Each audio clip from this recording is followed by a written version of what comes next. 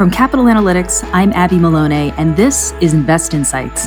Every week, we bring you perspectives, business advice, and more from the leading executives, entrepreneurs, and investors who are building, diversifying, and leading the way in the country's fastest-growing metro markets.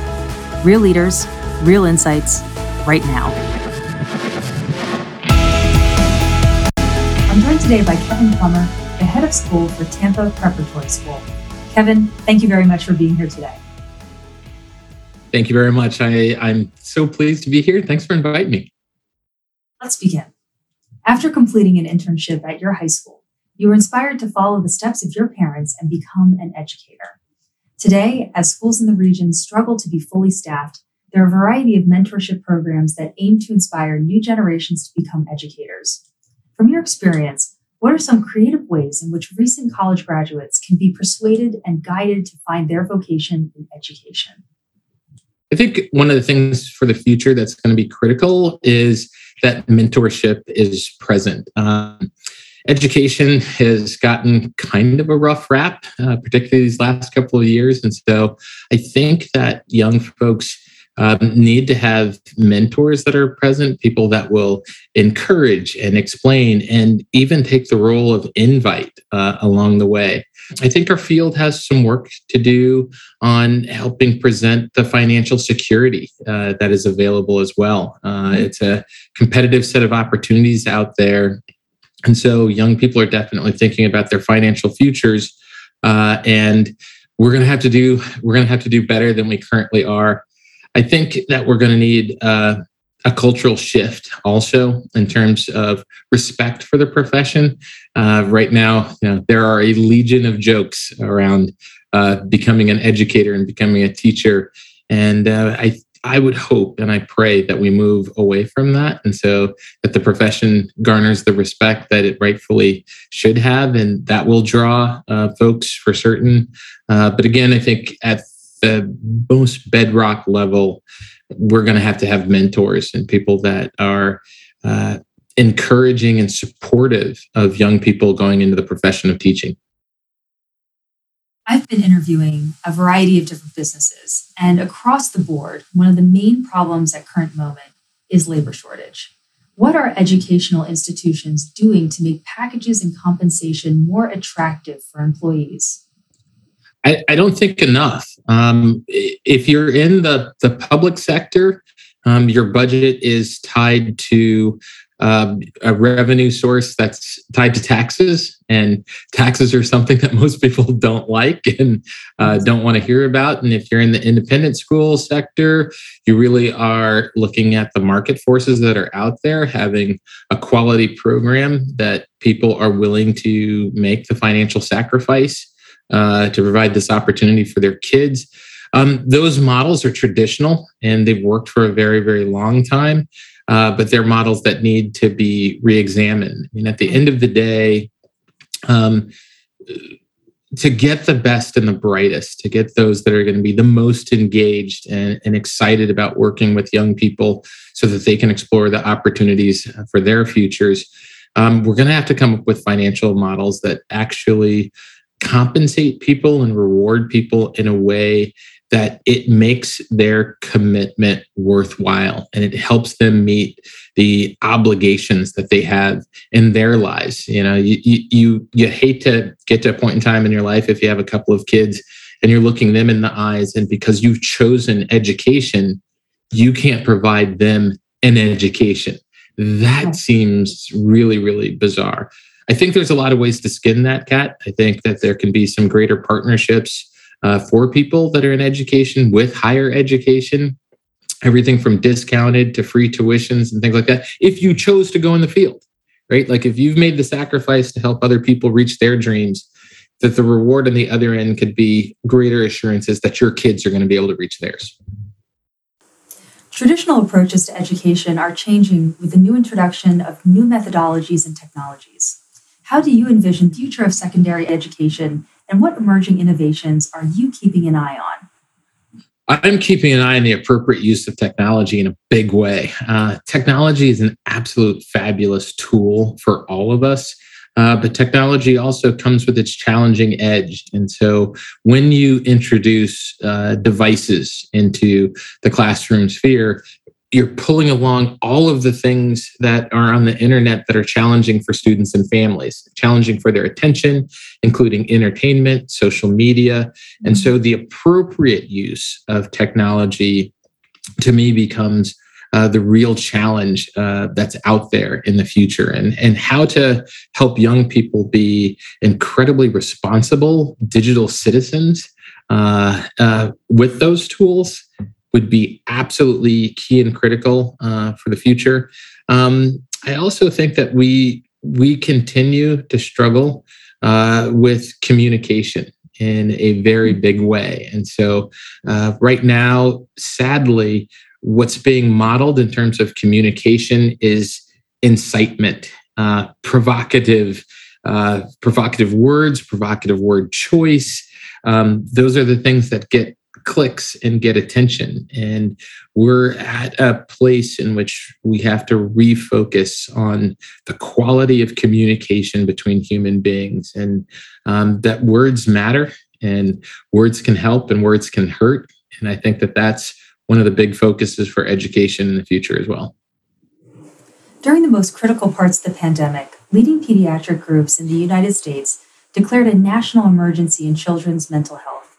As we are progressively coming back to normalcy, what are some creative ways in which schools can be more active in the provision of mental health services and contribute to the overall well-being of minors?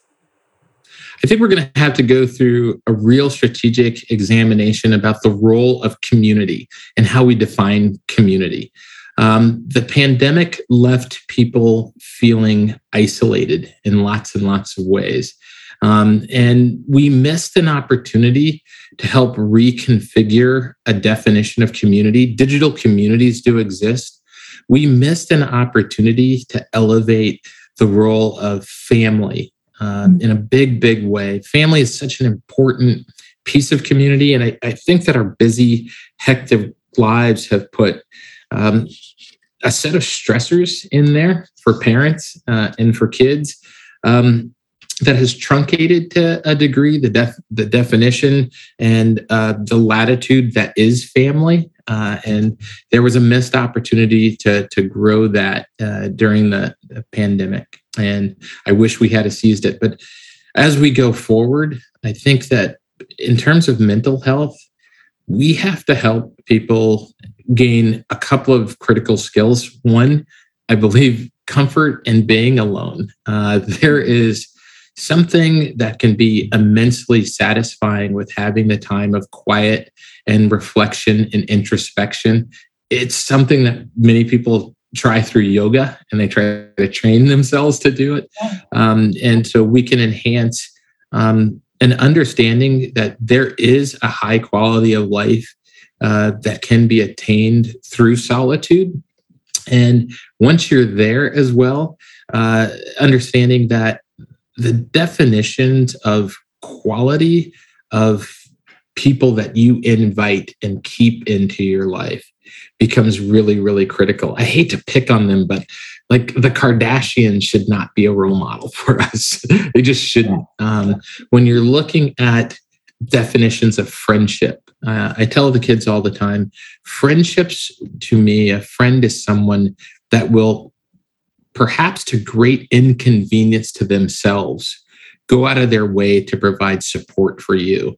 And there aren't a lot of people that are willing to do that just in all of our lives. There's a lot of people we know that we have acquaintances with, but the true definition of friendship, people that will extend in times that it is not to their own betterment to extend, that's what we should be looking for. We should be looking for 1, 2, 3, maybe 4 super quality friends that we have in our lives, and people that we know that our concentric circles of support become very tighter.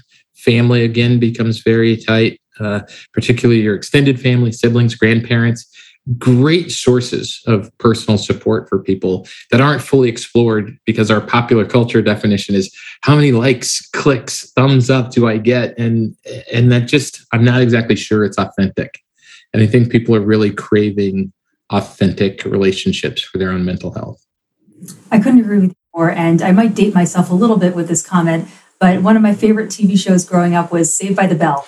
And I'm sure that, watching it in retrospect, there's probably some aspects of the show that don't really translate to today's world. But they had a small group of friends. They did anything for each other. There was respect. There was kindness. And I miss that message, as nerdy as it sounds. I will tell you, I'm actually much older than you are. Saved by the Bell, amazing. I mean, there were bits in terms of the media where I think they tried to model for us healthy relationships and healthy time together. And right. My child she's an 8th grader, and there's nothing more head scratching for me than to see her with her group of friends here in Tampa and Hyde Park, and they're walking around, but they all have their phones out, and it's literally like they're together, but someplace else at the exact same time, or seeking to be someplace else. And I'm old enough that, my friendships growing up, it was genuine time together because there was nothing else to do. So you played games together, whether that be cards or jacks or hide and seek. You did it together. You camped together. There was really no access to any other place. So the time and the people that you were with mattered the most. And I think it made friendships deeper, really deep. Round out our discussion on creativity today. What are some unique ways that you're fostering creative thinking across Tampa Preparatory School moving forward? I think for us, it's just a huge theme of who we are. It's part of our DNA as a school to be innovative and creative. We want to, at every turn, encourage kids to express themselves, to think boldly and to think courageously, to use our public square, our classrooms, our assemblies, to really try and explore who they can be, who they are right now, who they hope to become. In terms of the hard academics, we like our students to think that there's no math problem too hard. There's no paper too big. There's no musical too grand. There's no bit of art that is too much. There's no robot that's too difficult. It really is creating an environment and a community, a culture that says part of what we're supposed to always be doing is growing and trying and becoming. And so creativity is just a big piece of that, and innovation is a big piece of that. And so that's what we try to do every day is to encourage young people to think in ways that we're confident will enrich themselves as people, and to not be satisfied with just checking a box. Can't be satisfied there. Absolutely. Well, thank you so much, Kevin. Thank you. This was a real pleasure today. You've been listening to Invest Insights. Be sure to follow, rate, and review this podcast to hear more. I'm Abby Maloney. Thank you for tuning in.